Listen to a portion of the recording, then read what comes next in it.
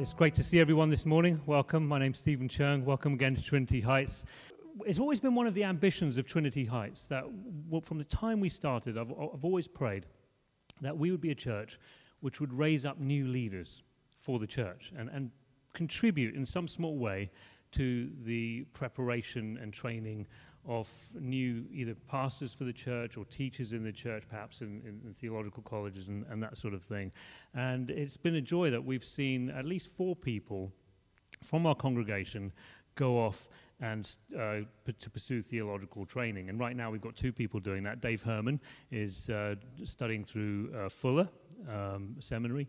And then our friend Brandon, who is going to speak to us this morning, we talked a lot about where would be a good place for him to land. And without any influence or bias from me, he ended up in London School of Theology.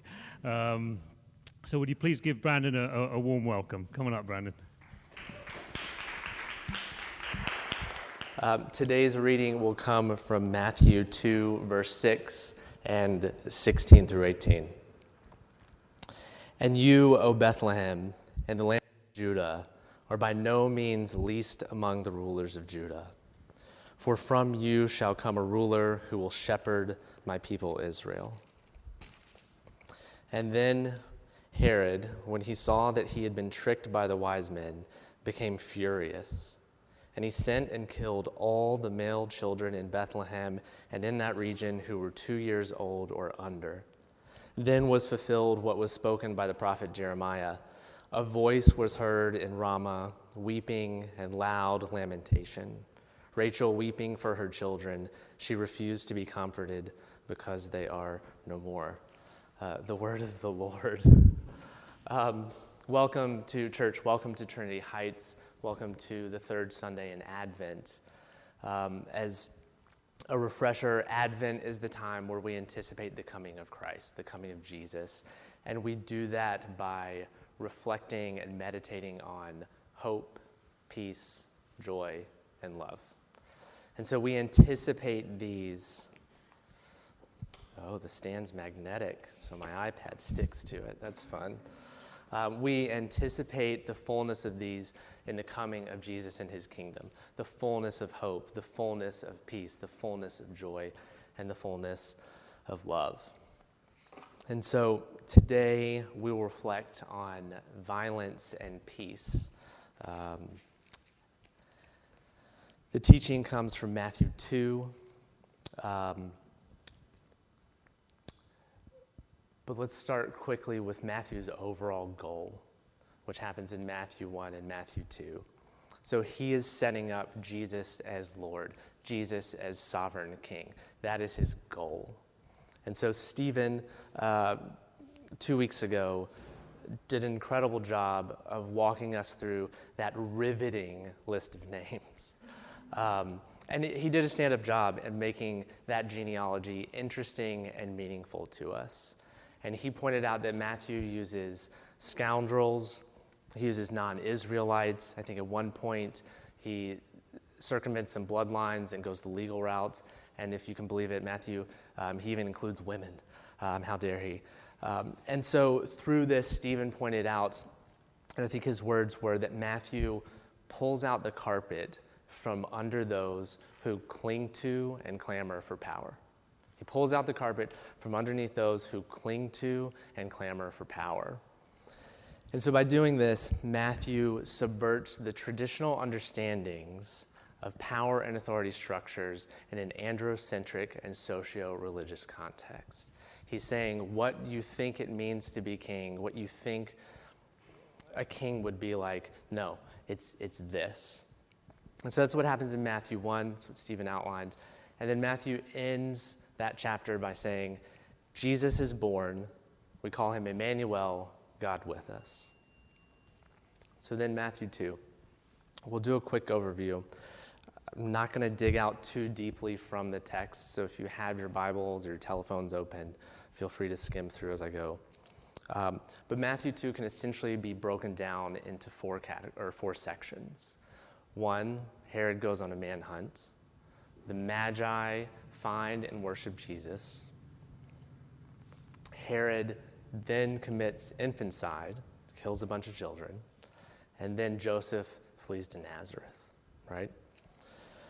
So at the start, we have Herod, who is the client king of Judah, right? He's effectively the king of the Jews for this context, right? And the Magi, who are Gentiles, foreigners, they come to him and they say, hey, mate, we hear there's a new king of the Jews.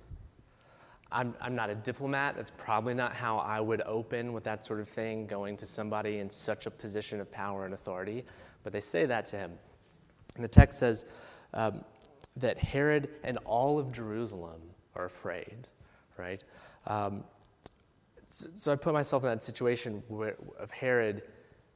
I'm currently in charge of this region.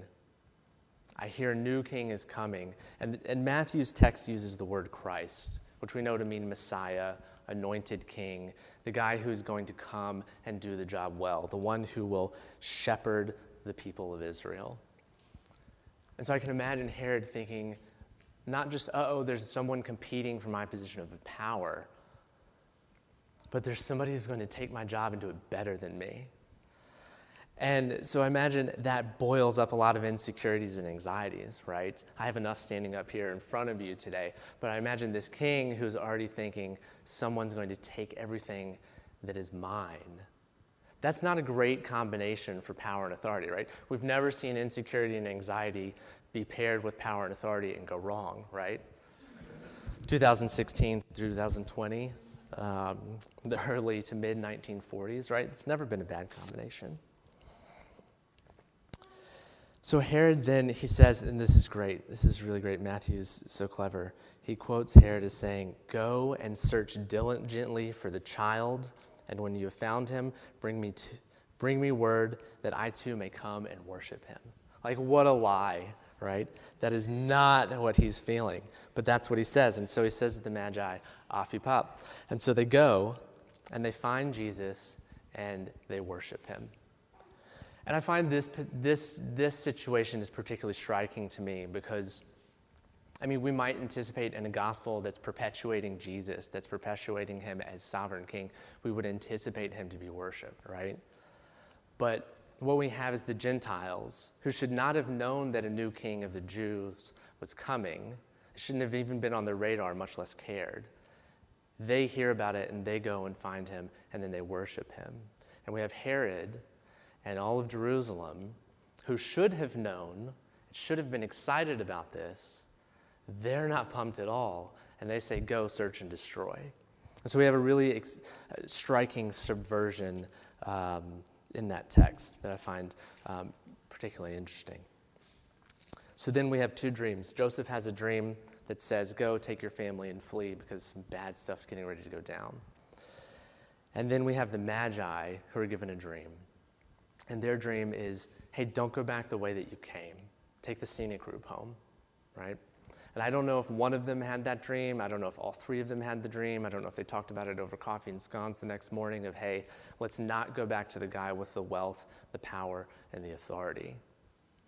But they decide, let's go the long way home. Let's take the scenic route. So they do. And so then Herod, having been foiled, his response is to obliterate every male child 2 years and under. Now that's a response, right? Whether it's a gut reaction or a decision, that is a response. He says, I'm going to ruin families and destroy families. A voice was heard in Ramah, weeping and loud lamentation.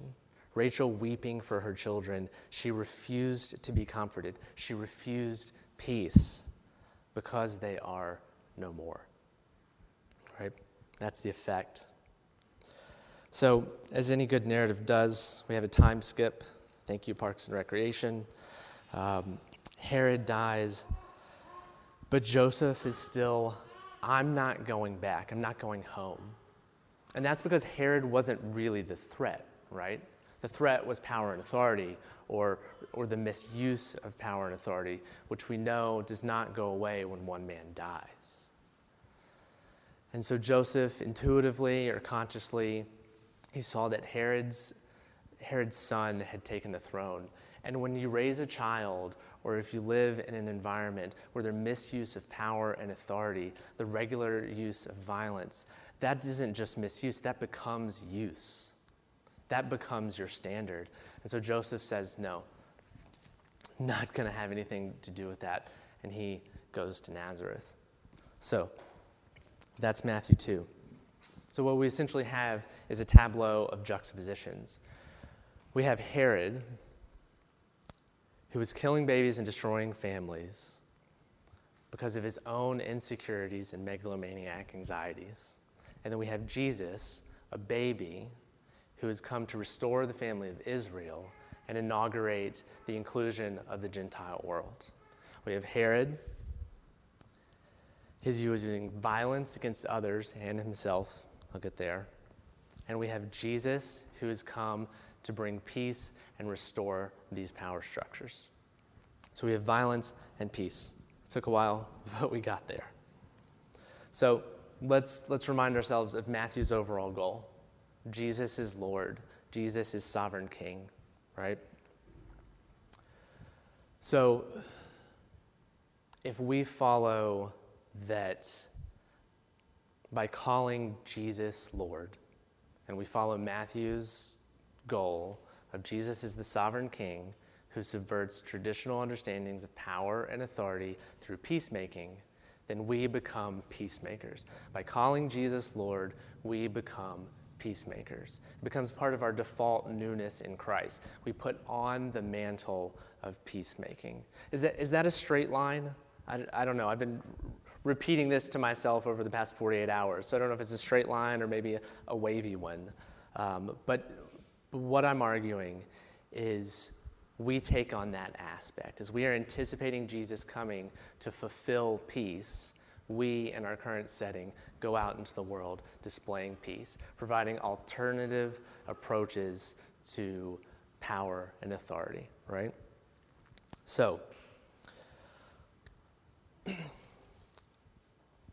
we should then anticipate being put into situations that require peace. They need an injection of peace. So we should anticipate being put in situations of conflict and tension and difficulty. Doesn't that sound like a load of fun, right? Who wants to sign up to be baptized? This reminds me of our friend Allison. Allison, stand-up woman. She and her husband, Tim, are two of the most generous people to have ever walked the planet Earth. Take that, Mother Teresa. And Allison is a doctor, and she's constantly being called to be a doctor when she's not being a doctor. She's constantly made to be a doctor when she's not a doctor. And this is not just because I'll send texts and say, hey, Allison, my arm is red, angry, and itchy. What do I do? The running joke with Allison is you can't go anywhere with her without anticipating some sort of medical drama, right? Hey, Allison, how's your weekend been? Oh, it's fine. We went to brunch with the moms, and there's a guy walking his dog, and he ended up having a cardiac event, fell down and was bleeding, so we stabilized him, and then until the EMTs came. This is a regular occurrence in Allison's life, things like that. So we should anticipate a similar thing, is what I'm arguing. We should anticipate being put in situations that are going to require peace, that need that peace, right? And so, I argue that peace equates to justice and righteousness. My wife should probably be up here instead of me because she said, we are not called to create peace on our own terms. We can't just go out and create peace on our own terms. We have to have some model to follow. And so Bruce Birch, in his commentary on Amos or Amos, depending on your version of English, he defines justice as the claim of all persons to full and equitable participation in the structures and dealings of the community, and especially to equity in the legal system. This is everything that our prayer of peace was just about. right? It's everything we've seen in the news over the past few years in our periphery and arguably probably throughout entire history. And we've seen probably the injustices more recently over the past few weeks as we've seen a lot of people get away with a lot of stuff that doesn't treat people well or removes them from the legal system. So Birch, he also describes righteousness as a relational term. He says, it refers to the expectation in relationships that persons will, in their intentions and actions, seek the wholeness of the partner in that relationship. And Birch goes on to say, thus, righteousness can refer to a relationship to God or any of the many human relationships that make up our lives. Doing justice is one of the ways in which we might seek to fulfill our obligation to righteousness in the relationships of neighbor, community, and nation.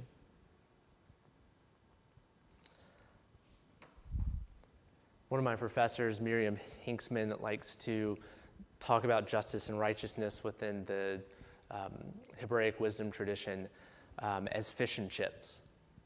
It's always justice and righteousness, right? It's fish and chips. So if you think about fish and chips, if something's coming to mind, right? It's probably fried white fish, maybe wrapped in newspaper with ketchup or vinegar, depending on where you're from or how weird you are. Fish on its own can be myriad of things. It can be high cuisine, low cuisine, middle cuisine. Chips can be French fried potatoes. It can be thinly sliced potato crisp. It can be myriad of things. But when it's together, fish and chips is fish and chips, right? So justice and righteousness is justice and righteousness. Justice can be on its own myriad of interpretations, myriad of things. Same thing with righteousness. But when we think of peace, we think of peace as justice and righteousness. We think of peace as fish and chips. That's her argument.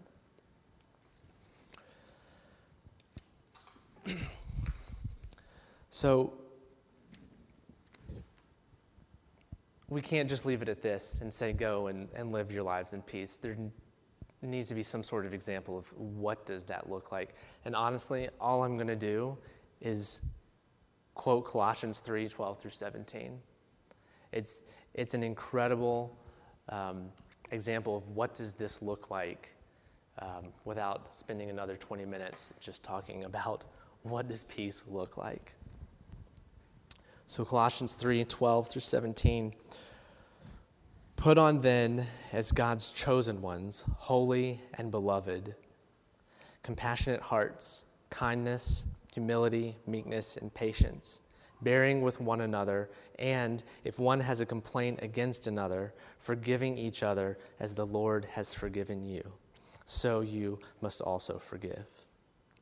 And above all these, put on love, which binds everything together in perfect harmony, and let the peace of Christ rule in your hearts, to which indeed you are called in one body. And be thankful. Let the word of Christ dwell in you richly, teaching and admonishing one another in all wisdom, singing psalms and hymns and spiritual songs with thankfulness in your hearts to God. And whatever you do in word or deed, in intention or action, do everything in the name of the Lord Jesus, giving thanks to God the Father through him. So I realize that peace over violence is probably low-hanging fruit for many of us in this room, and that it risks falling flat. There's the potential for it to sound like Christmas sentiment or the right message to hear before we go and we engage with the world tomorrow or with families before the holidays. But the risk is that we forget our own contributions that encourage hurt, violence, or the misuse of power and authority. That's what we risk. We risk forgetting where we encourage hurt, violence, or the misuse of power and authority in our own daily lives. And so, Bruce Birch, heck of a guy, at the end of his commentary of Amos chapter 5, has this list of questions. I'm not going to read through all of them. The ones down towards the bottom, I think, are particularly poignant. But as we think about Colossians 3, have a look at these questions. Where can peace as justice and righteousness be lived out in your life? I don't know if it's in a work situation. I don't know if it's with your family. I don't know if it's within your church community, within your neighborhood, with an annoying neighbor that plays their music too loud, the belligerent colleague, or the ungrateful client, whatever it is. It can even be zoomed out into positions of societal injustice or environmental injustice, right? There are myriad opportunities for us to take justice and righteousness and create peace. And so I'm really thankful for Chris's message last week, particularly at the end. It's something I'd been thinking about for a few weeks. One of the things, he says it better than I do, so I'm going to steal it. If peace is our work, then we can execute it in 1,000 tiny gestures. We can go out into the world, and through 1,000 tiny gestures, we can take justice and righteousness, the peace that Jesus brings through not being a baby, right? That's Jesus being a baby is a little bit irrelevant. It's through his life, it's through his death, and through his resurrection where he becomes the sovereign king. He takes authority over all of those aspects. And that is where he brings the fullness of peace in. And so, as we call Jesus Lord, as we call Jesus Sovereign King, we are peacemakers. And so this week, I encourage you to go out in peace.